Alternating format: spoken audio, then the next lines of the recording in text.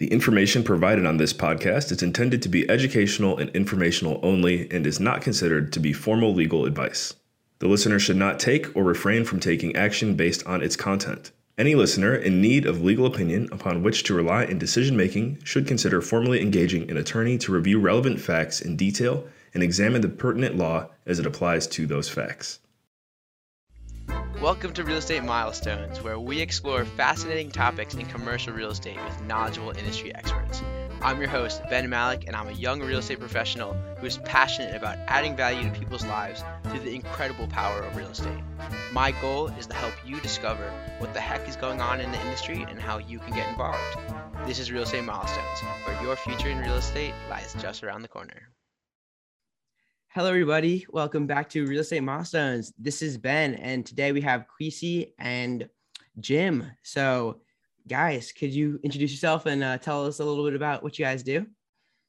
Sure. I'm Kwesi Robotham, founder, managing director of Kingstown Advisors. This is my partner, Jim. Jim Roessner, the operations director, helping organize all the partnerships and activity.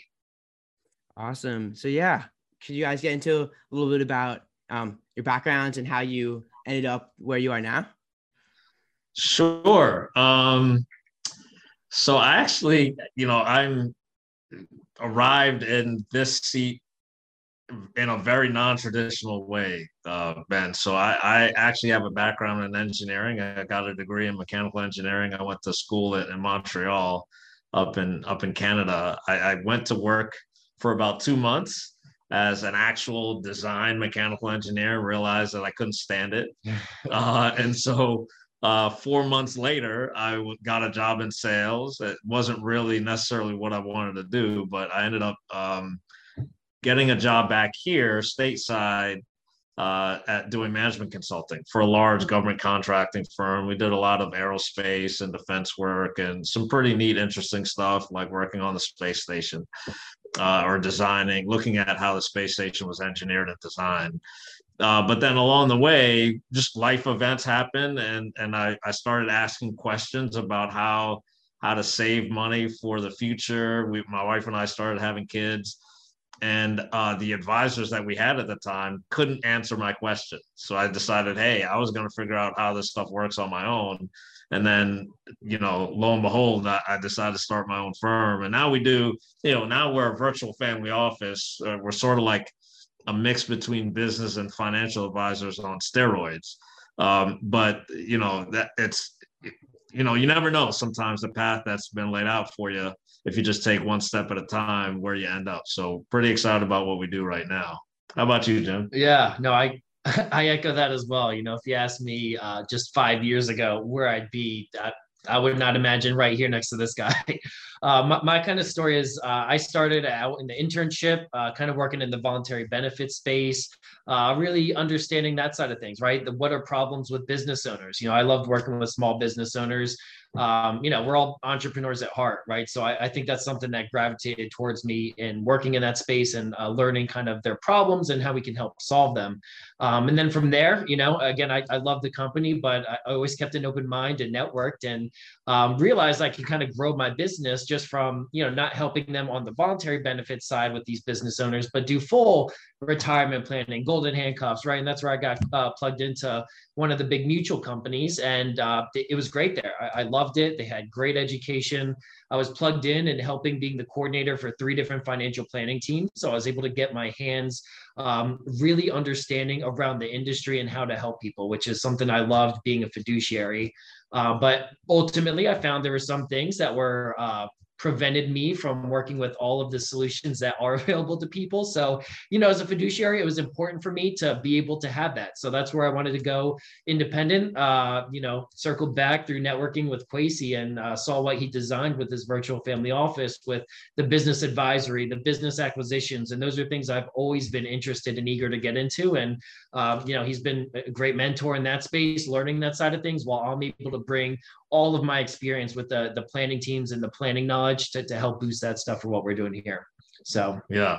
So funny story. We won't go into detail, but we won't mention any specific names, but for a brief moment in time, Jim recruited me to work at to work at another firm, and it was good. And I remember he's a great guy. You know, we had some fun, and I had a good head on his shoulders. So when I decided to branch out and start Kingstown Advisors, I turned the tables on him and recruited him. Yeah, so. Return the favor. It worked. Wow, I love that. That's a really great story. Thanks for sharing. So before we get into all these amazing things you guys do as a virtual family office, and even what the idea of a virtual family office is, could you just tell us about your first milestone in real estate? Yeah, what I would consider the first real milestone. I mean, my wife and I, we've moved a couple times, so we bought homes along the way, but we turned those homes into rental properties the next time we had to move. My wife is Air Force active duty, so we moved a couple times. And, I think that was really the first real milestone, is setting up a property, having it be an investment as opposed to something that you're living in. And so that's something that I've always enjoyed. And I guess I would consider that my first real estate milestone. Yeah, it's definitely cool. Awesome. Yeah. So mine's a little different. I think mine would be kind of when I was just diving into that financial planning world space, something I realized kind of just through office chatter, that people avoided realtors like the plague. With the firm that I was at, for whatever reason, the traditional advisors, they just wanted to work with high income earners, W-2, and they thought the idea of real estate agents and volatile was something they didn't want to get involved with, right? And that's kind of where I saw the opportunity, and me and one of my partners started doing educational sessions, right? And kind of bringing that financial literacy to the realtors, because, as we all know, I mean, kind of naturally biased, where they think, oh, well, I can retire by buying this one property and buying this other one. And there's merit to that, but there's other things you can do to better position yourself so you can buy, maybe not just one investment property, maybe two, right? So just kind of implementing those one or two things. So honestly, that was my first jump into kind of the real estate world and the experience there, and really getting to understand these people that are working hard, building their business, helping their clients and community. Yeah, and then most people don't tell realtors that they got real estate professional status. That comes with a lot of cool advantages too. So right, yeah. If you guys don't know what that is, make sure to call up our friends at Kingstown. So so let's ask the question: what's a virtual family office? Good question. So, I explain that by, a couple different ways. Number one, traditionally, a family office is an entity set up by an ultra high net worth individual or family. I'm talking $100 million of liquid investable assets and above.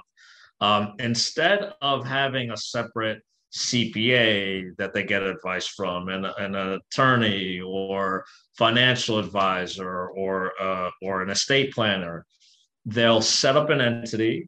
The sole purpose of that entity is to grow and preserve the wealth of that one family or that one individual. And what they'll do is they'll hire the CPA that they know, like, and trust. They'll hire the attorney, the estate planner, the financial advisor, and those folks become full-time W-2s of that individual's family office. Now, I know a lot of people that in their mind, the concept of a family office these days, most people think family offices are these weird, like, bohemian hybrids of venture capital and private equity firms, right? Well, that's sort of an effect of what their mission and their purpose is, right? Because they've amassed so much wealth and they've sort of outgrown the traditional, financial planning design or approach. They're looking for other places to place their capital to get returns on that money. So yes, they're quite often looking for investment opportunities, or they could be sources of capital for folks that have an idea or a startup or a real estate project. But that's really an outgrowth of their mission, which is to grow and preserve the wealth of that family. So where we're a little bit different is being a virtual family office is that we've taken the same process and the same experience, Ben, that the ultra high net worth family has with their family office, and we've made it available to either affluent or emerging affluent business owners who, truth be told, are probably 10, 15 years early from where they would have the $100 million, but by getting access to the process earlier, we're able to accelerate their growth to that end state. Does that kind of make sense?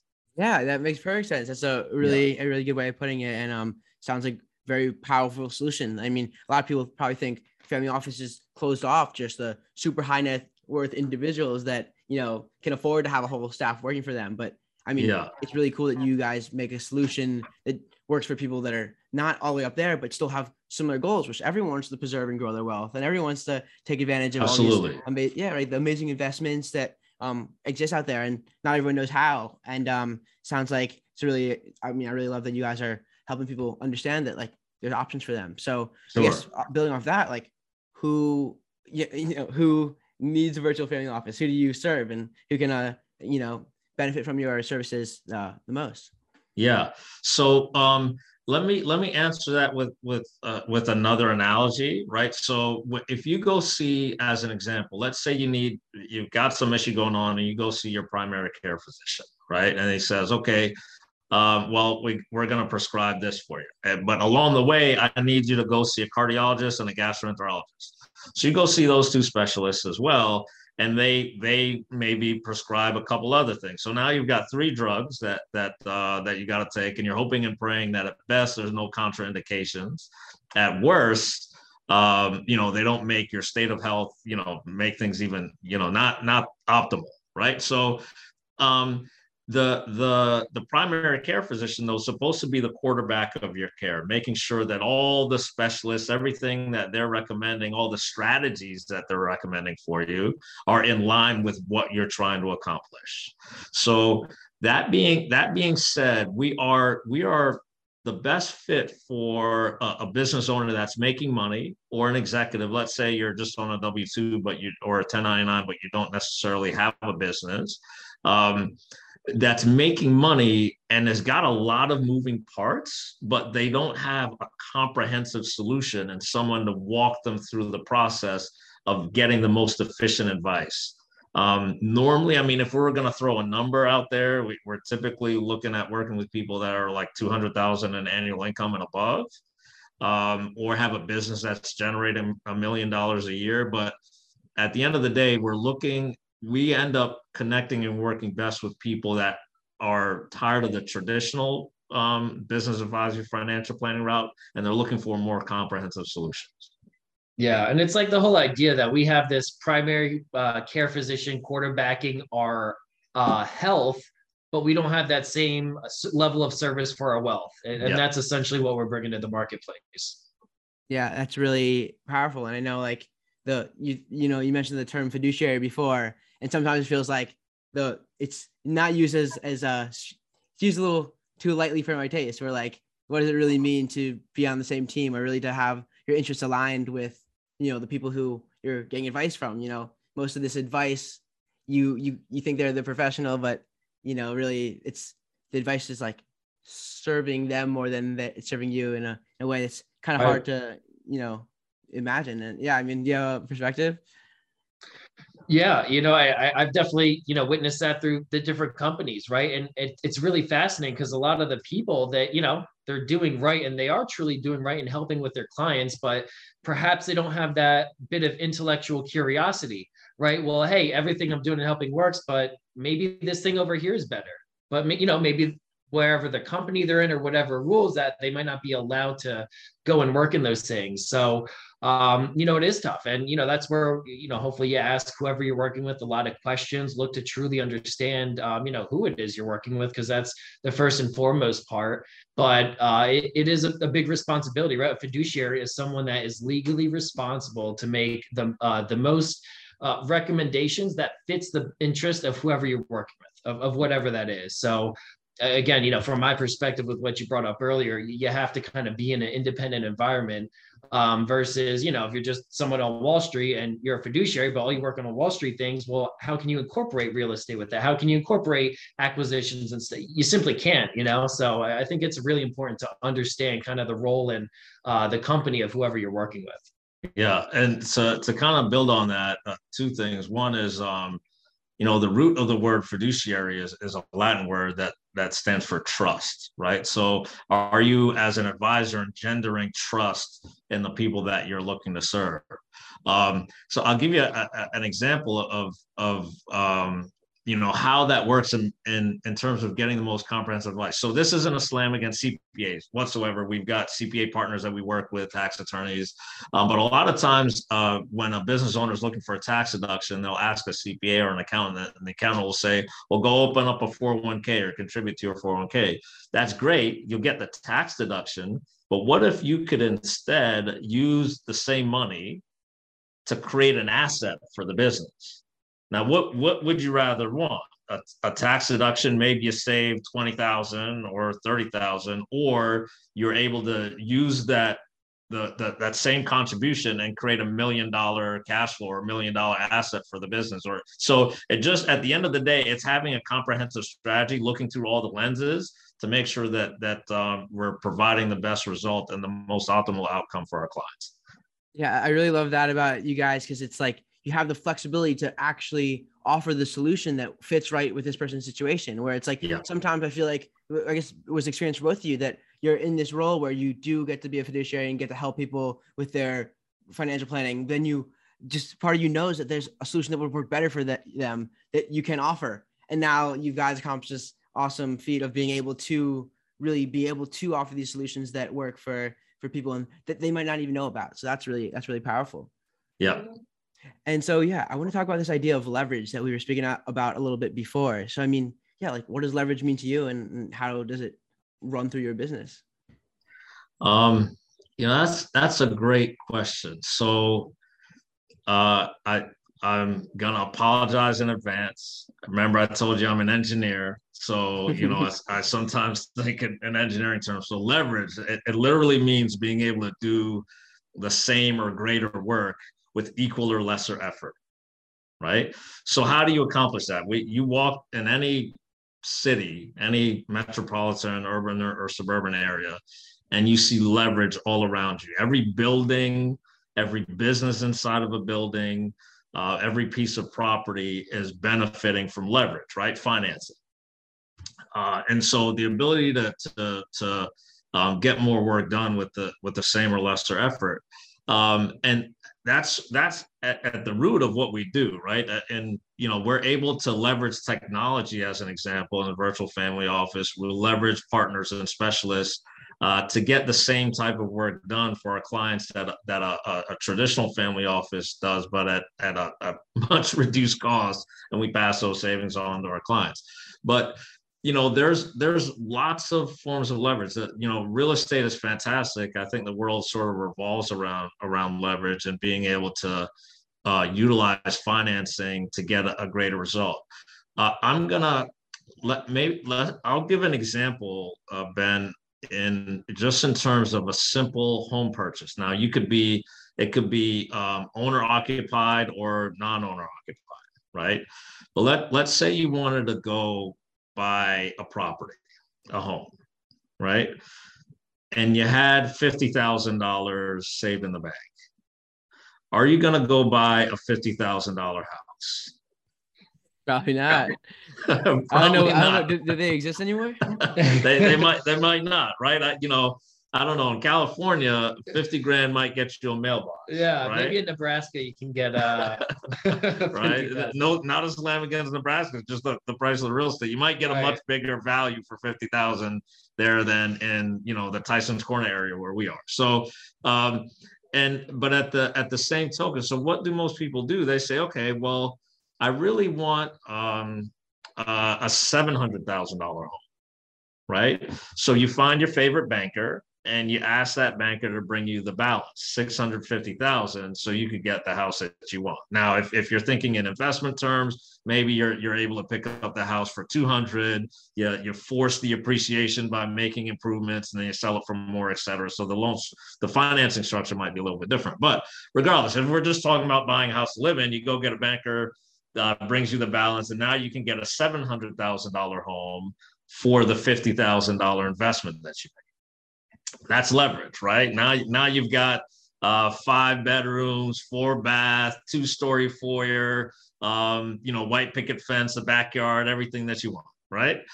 Now here's where the benefit of the leverage you're really able to see. When the market goes up 10% on your $700,000 home, how much money did you make? 70 grand, right? Just the appreciation. Now, if you were in a $50,000 house, how much money would you have made on that with 10% appreciation? 5,000, right? So it's the same $50,000 though. But utilizing leverage, you got a $70,000 return versus a $5,000 return. Obviously, you want the $70,000 return for the same investment, right? You almost doubled your money. You more than doubled your money versus adding only 10%. That's right. That's what leverage does. The problem is that it doesn't always work in the positive sense, right? If you know any investors or property owners that lived through 2007 through 2009, they realize that sometimes that goes the other way. So if the market had dropped 10%, well, on the $700,000 home, you lost $70,000. On the $50,000 home, you lost $5,000. Right. With the same $50,000 invested. Which would you rather want? Right? You would rather take the $5,000 loss versus the $70,000 loss. So the question is, how do you know when to apply leverage? Like, what's really operating behind the scenes to help you figure out whether or not leverage is a good thing, right?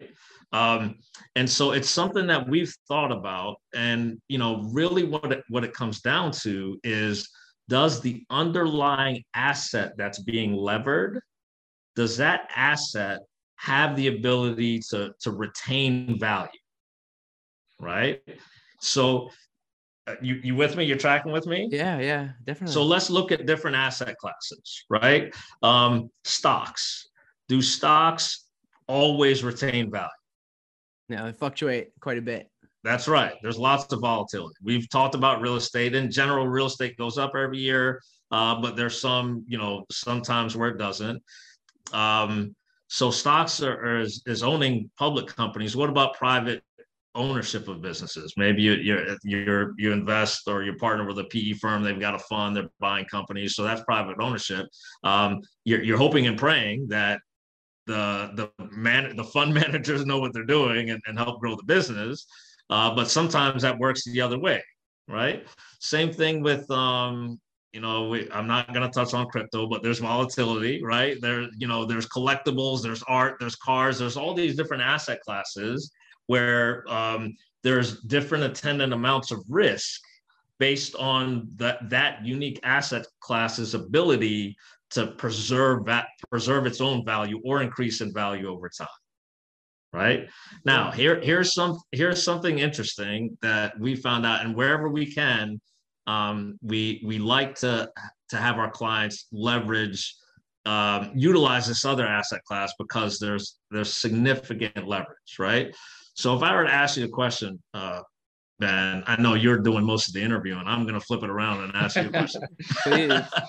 So if I were to ask you, is there an asset class that is able to maintain or increase in value no matter what?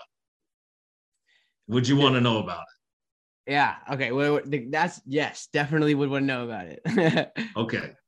Awesome. It turns out there is. Now I'm going to tell you what it is, and it's for most people, especially when we're talking with our clients, it's like a disconnect in the brain. It's like file not found. Like, you couldn't have just told me what you just said. That's just not possible, right? Yeah. But it's primarily because of the way we've been educated to think about the specific asset class. It turns out cash value life insurance is contractually obligated to at least maintain its value, if not increase in value over time. Right. Yeah. I mean, they're supposed to pay you a consistent dividend as long as you're continuing to pay in your principal or I guess your payments, your monthly payments. Yes. So look, from a banker's perspective, let's put our lending hat on for a second, right? From a banker's perspective, if you had the choice to put out $650,000 in the market in the form of a loan, would you rather put that money with Joe and Mary Sue Smith and hope and pray that they're going to repay you principal and interest over time, even if they've got a great, they might have an 800 plus credit score, right? Or would you rather put that money with a $1 billion A-rated life insurance company that is required legally to have billions in surplus cash above and beyond its commitments and obligation? For a lender, it's a no-brainer, right? So I say all that to say this is that sometimes, wherever possible, we'll help our clients utilize various asset classes, utilize leverage, because you can get so much more work done, right? And get a better result, especially if you're able to bring third-party capital. The whole idea, it's a big deal in real estate, other people's money to the table to help you get an end result. Right. Yeah. I mean, that's a really powerful way of thinking about it. And I mean, definitely kind of break some conventional ways of approaching, I guess, financial planning and also how investments work. It's like, it sounds too good to be true. Is it too good to be true? It's like, right. That's one thing to think about. But I mean, if we want to dig into this example a little bit more, talk about whole life insurance, like, yeah, why is it so good? And then also someone's gonna be like, okay, yeah, that sounds great. Well, like, why is it not too good to be true also? Yeah. At the end of the day, there are multiple types of life insurance that are out there. What we do is we customize the solutions that are, based on our clients' needs, right? We're not, what's one of your favorite expressions? We're not a hammer in search of a nail, right? Awesome. Sometimes life insurance makes sense. Whole life is a great form of life insurance. There are other types of life insurance out there, like index universal life, that you can get significant results with as well. So it just depends on the client situation, what we end up bringing to the table, along with a whole host of other strategies based on their need. Yeah. And what we found too, right, kind of just a difference. Most people do know whole life, where again, that's great and a great asset class, but kind of understanding further how that cash is derived is from this $1 billion institution buying billions of dollars worth of bonds. Right. And then when they mature 30 years later, that's what pays the dividends that you referenced, which is great, kind of consistent and reliable there, versus kind of what we found with the index version, where you get the growth of the market. So when the market's doing well, you're growing your money with it. And what earns more, the market or bonds. But what's really unique about it is when the market drops, as we all know it inevitably does, you keep the money you've already earned. So a lot of our lenders are a lot more friendly, we found, towards kind of the IUL strategies because of that scenario, right? They've stress tested it through the Great Depression. Hey, would this last even with the market dropping all this amount? They tested it with interest rates being at 12, 20% from the 70s. And it always remains, kind of versus some of the whole life. So, again, that's kind of where we're here, just to kind of teach people. And to your point of, is it too good to be true? The point where it's too good is that, it's not for everyone. Not everyone could qualify for some of these plans, right? Because there's some considerations that go into this, both financially and health, right? So, on both ends, it's not a fit for everyone. And I was going to give you another quick example of leverage, but go ahead if you had another question. Yeah, I was gonna say, it's not always a good fit because you do have to always make sure you're making these payments, because if you don't, then you lose the whole policy, right? So it only works for people that will have the liquidity to be able to maintain the contribution that they say that they're going to maintain. So it's, if you don't think you have a consistent source of cash flow, it might be too risky to take on one of these vehicles. But what I really love about insurance is that it's the ultimate alignment of interests, right? As long as, if I'm the insurance company, as long as I believe that you also want to continue your life as long as possible, I know that our interests are aligned. Right. That's a good point. Yeah. I'm most successful the longer you live, and you're most successful the longer you live. Now we have, as long as we agree on that, there's a lot of things we can do. Yeah, exactly. And to that point, right, where you said on the financial side, if there's, a 50-year-old executive multimillionaire, but he's 350 pounds, type 2 diabetic, had a heart attack last year, as much as he's wanted, as much as assets he has, he won't be able to qualify, right? Because there's that health aspect when you come into this, to your point. So there is that mutual interest and benefit. The insurance company is not going to take that risk. They're not going to risk paying that out because of that health situation. So yeah, charge you a lot more. Right. Exactly. Hey, look, I'll throw in one other example of leverage, especially in the real estate context. So I'm sure, at some point your other listeners and viewers may want to build a decent sized commercial portfolio, and you have to stand up a property management company to stay on top of everything. So, at one of the challenges associated with operating a business like that is risk, right? Some, crazy stuff happens in the marketplace.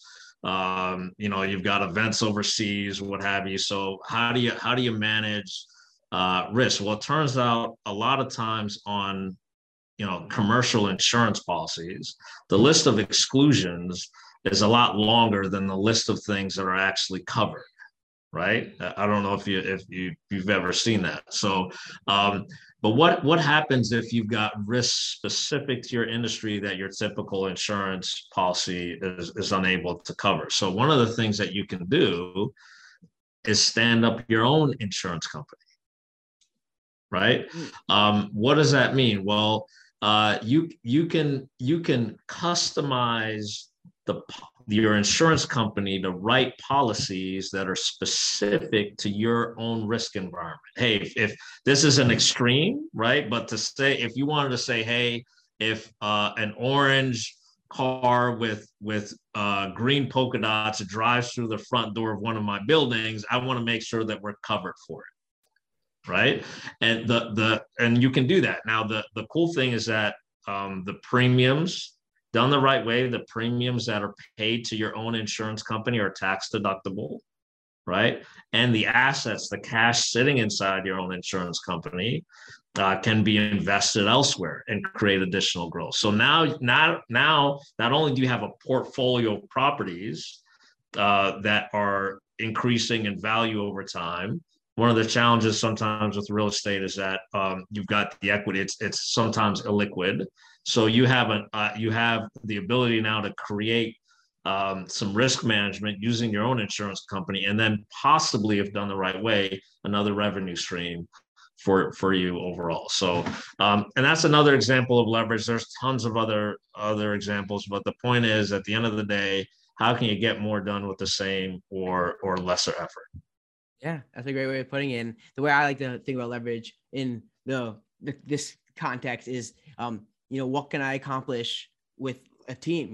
Like what can I don't have enough money, or I don't have the resources or the skills to do it just by myself, but you could bring in all these other people who have more capacities and allow you to do things you could never have done by yourself. And that's the power of this, interconnected world we live in, where we can utilize each other's skills to elevate everyone together. And I really love that idea of leverage. Love it. Great. Well, on that note, are you ready for the lightning round? Sure. Let's do it. Shoot. Let's go for it. All right. So what superpower would you want if you could choose any superpower?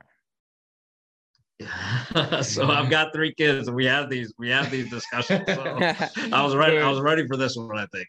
I think I would like the ability super speed. That's mine too. I love it. I feel my gut instinct, as you said it, to the lightning aspect would be to fly. I just think that'd be awesome to fly around. Traffic is a thing in the past. Flying. Right. That's a good one too. I think you probably could do it pretty quickly too. Yeah. There you go. Cool. All right. So what are you guys' favorite books, or what's the ones that have helped you the most in life or in your career, or in any part? You want to take this one first? I've got 2. One, it's by Tim Grover.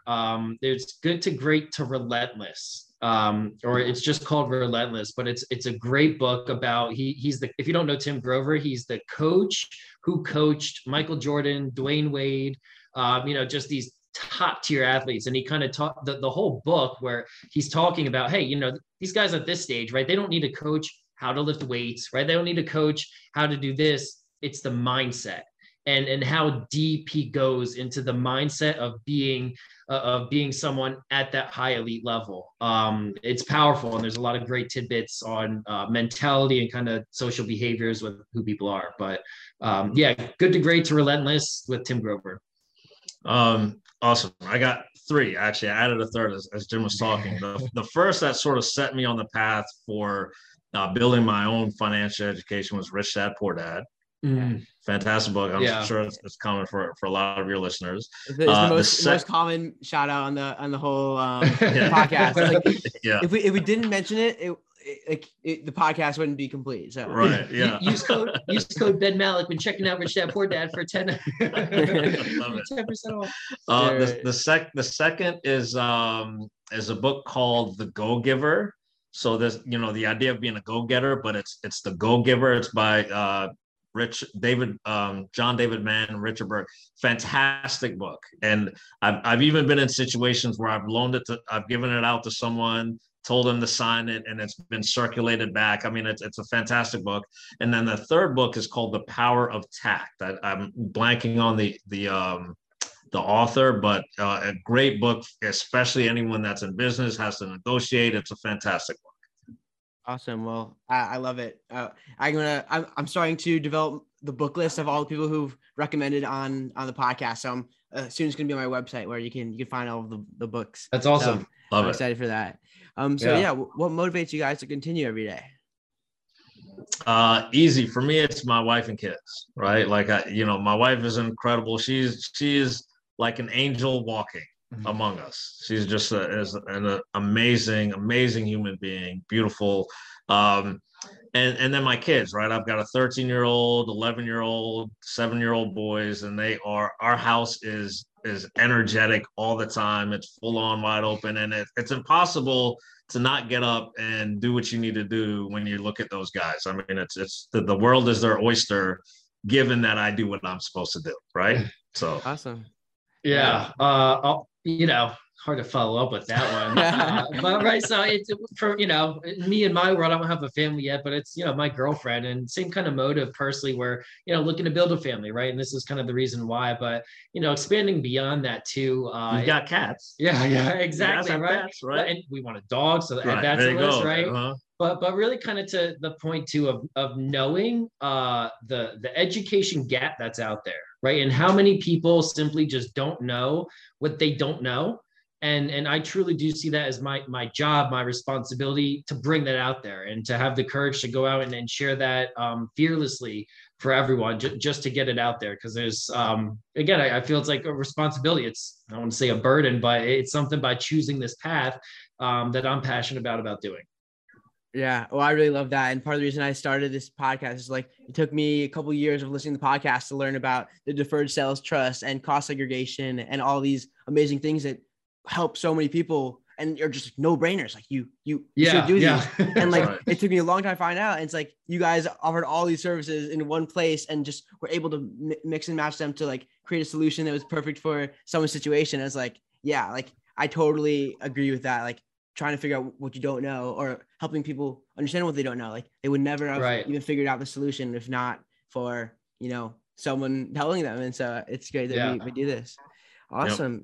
So what advice would you give to someone who wants to follow in your footsteps? Show up every day. Right. There's no one is so the journey of being an entrepreneur and a business owner, there's no guarantee. No one has ever promised that it's going to be easy or that every single day would be fun. Right. But show up every day and do what you need to do.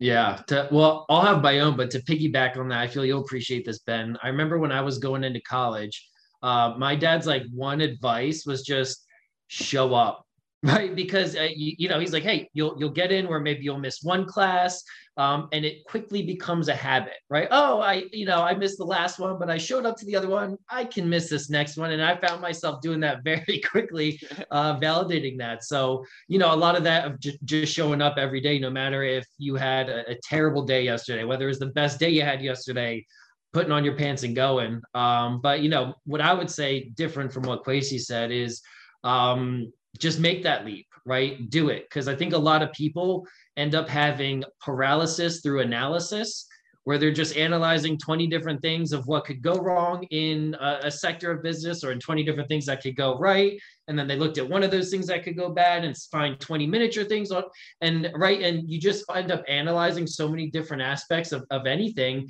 where you end up doing nothing. And, again, time's kind of your most valuable asset you have. You can't get it back. Just take that leap and do something, learn along the way, stumble, get that experience, but keep on showing up and make that leap. But with super speed, you can go back in time, so you might be able to get some of that time back. Yeah.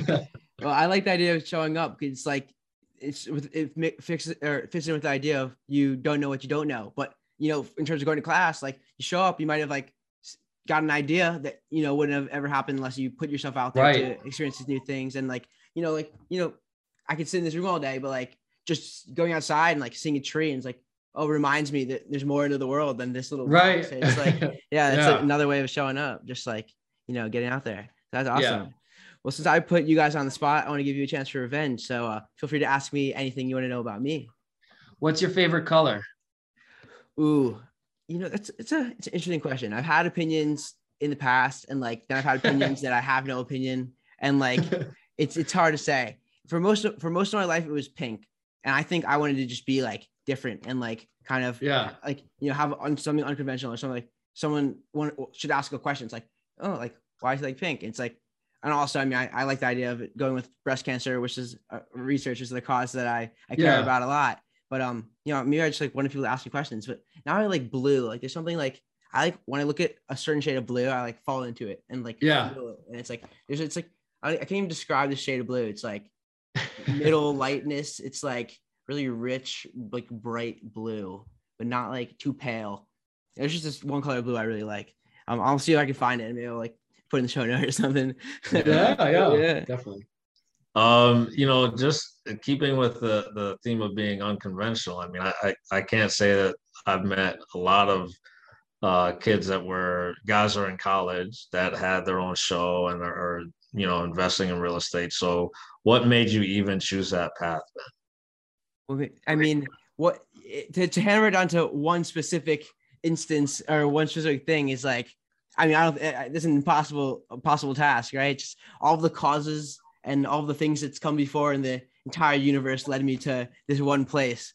But I mean, the way I try to like nail it down, it's just like my skills and my purpose and like my desire to add value to the world to the best of my ability. I just think real estate is such a powerful way to do that, for how so many people accomplish their goals and the things that, they think they want in life. And like, I see real estate being the way to do that for so many people. And then just the ability to, care about like the small thing. It's like, if I want to develop a multifamily property, like I want to develop a place where people are happy to be, where people wake up every morning. It's like, I got like I want to be here. It's not like I'm just in some bricks that have a roof over my head and I can sleep at night. It's like, no, like there's something much deeper where it's like the place that you're in can inspire you. And I want to, use the many sides of real estate to be able to add value to the world. And I mean, I just love it. I'm passionate about it. And I think that's what's going to keep me going, even when it gets hard. Just my passion and my eagerness to learn more about it and to use it to improve the world and hopefully reduce suffering along the way. Yeah, love it. Yeah. One last off the wall one. Favorite dinner meal and favorite dessert with it. Okay, cool. Oh, this is tough. Actually, it's really tough. See, my questions were tough. He knew his why right away. Come on now. That's really funny, actually. I don't know. Is this even like PC anymore? If I say like I just love like a nice steak, like can you even say that anymore? You can say that. Yeah, this is what you want. I mean, it's just like I don't know, a good steak. It's just really good. It's rewarding to just like love it. I don't know, have a steak once in a while, and the fact that it's like not an everyday thing is like that's the beauty. What makes it good? Yeah. Right. Yeah. So awesome. Got it. Cool. Well, guys, thank you so much for coming on the show. I'm sure that everyone's learned a lot and have a whole new philosophy and a way to apply, I guess, leverage to the world. And like, I mean, this idea transcends across all parts of life and, from just the things you're trying to accomplish on day to day to business to just like, our purpose here. So I really love that idea, and I hope it sticks with everyone for a while. Do you guys have any final remarks to leave the audience with? I do. Speaking to the entrepreneur out there, because that's the foundation of our business, is really business owners and entrepreneurs. The challenge with being an entrepreneur is that you have something that you're passionate about that you want to give away to the world, right? The thing is, though, there's all kinds of other stuff that comes along with being able to deliver that to the marketplace. So sometimes there are going to be tough days, right? There are going to be hard times. My challenge to you, if you're listening to this podcast or video, or whatever, is to take the next step every day, one foot in front of the other, and just keep going. If you feel like you get to the end of your rope, tie a knot and hang on until you can take the next step, right? So that's the one thing I want to leave with everyone, is keep going. Yeah. I love that. I almost want to leave it there, not even bring mine up now, but no, I think, just kind of to that theme, never lose your intellectual curiosity, and never be in a position where you think you know everything. Stay learning, stay hungry for more knowledge. And Ben, I think you do a great job of embodying that. And that's going to lead you down a great path. Well, I really appreciate it. And I'm going to keep those messages with me for my whole life, I hope. And I really appreciate it. So cool. Thank you guys for coming on. How can people find out more about you and learn more about what you guys do? Probably the easiest way is online at our website, Kingstown with an E. So kingstownadvisors.com. KINGSTOWNE advisors plural.com. And then our LinkedIn profiles. I'm on LinkedIn. You can look me up, send me a direct message, connect requests, whatever you need. Jim as well. Probably the easiest ways to connect with us. And we're starting to put some stuff up on TikTok too. So yeah. Oh, nice. Awesome. Yeah. Well, I'm going to check that out, and the links to all those resources will be below in the show notes. So definitely check it out. And thank you guys for coming on, and keep making milestones. All right. Appreciate it, Ben. Thanks, Ben. See ya. Take care.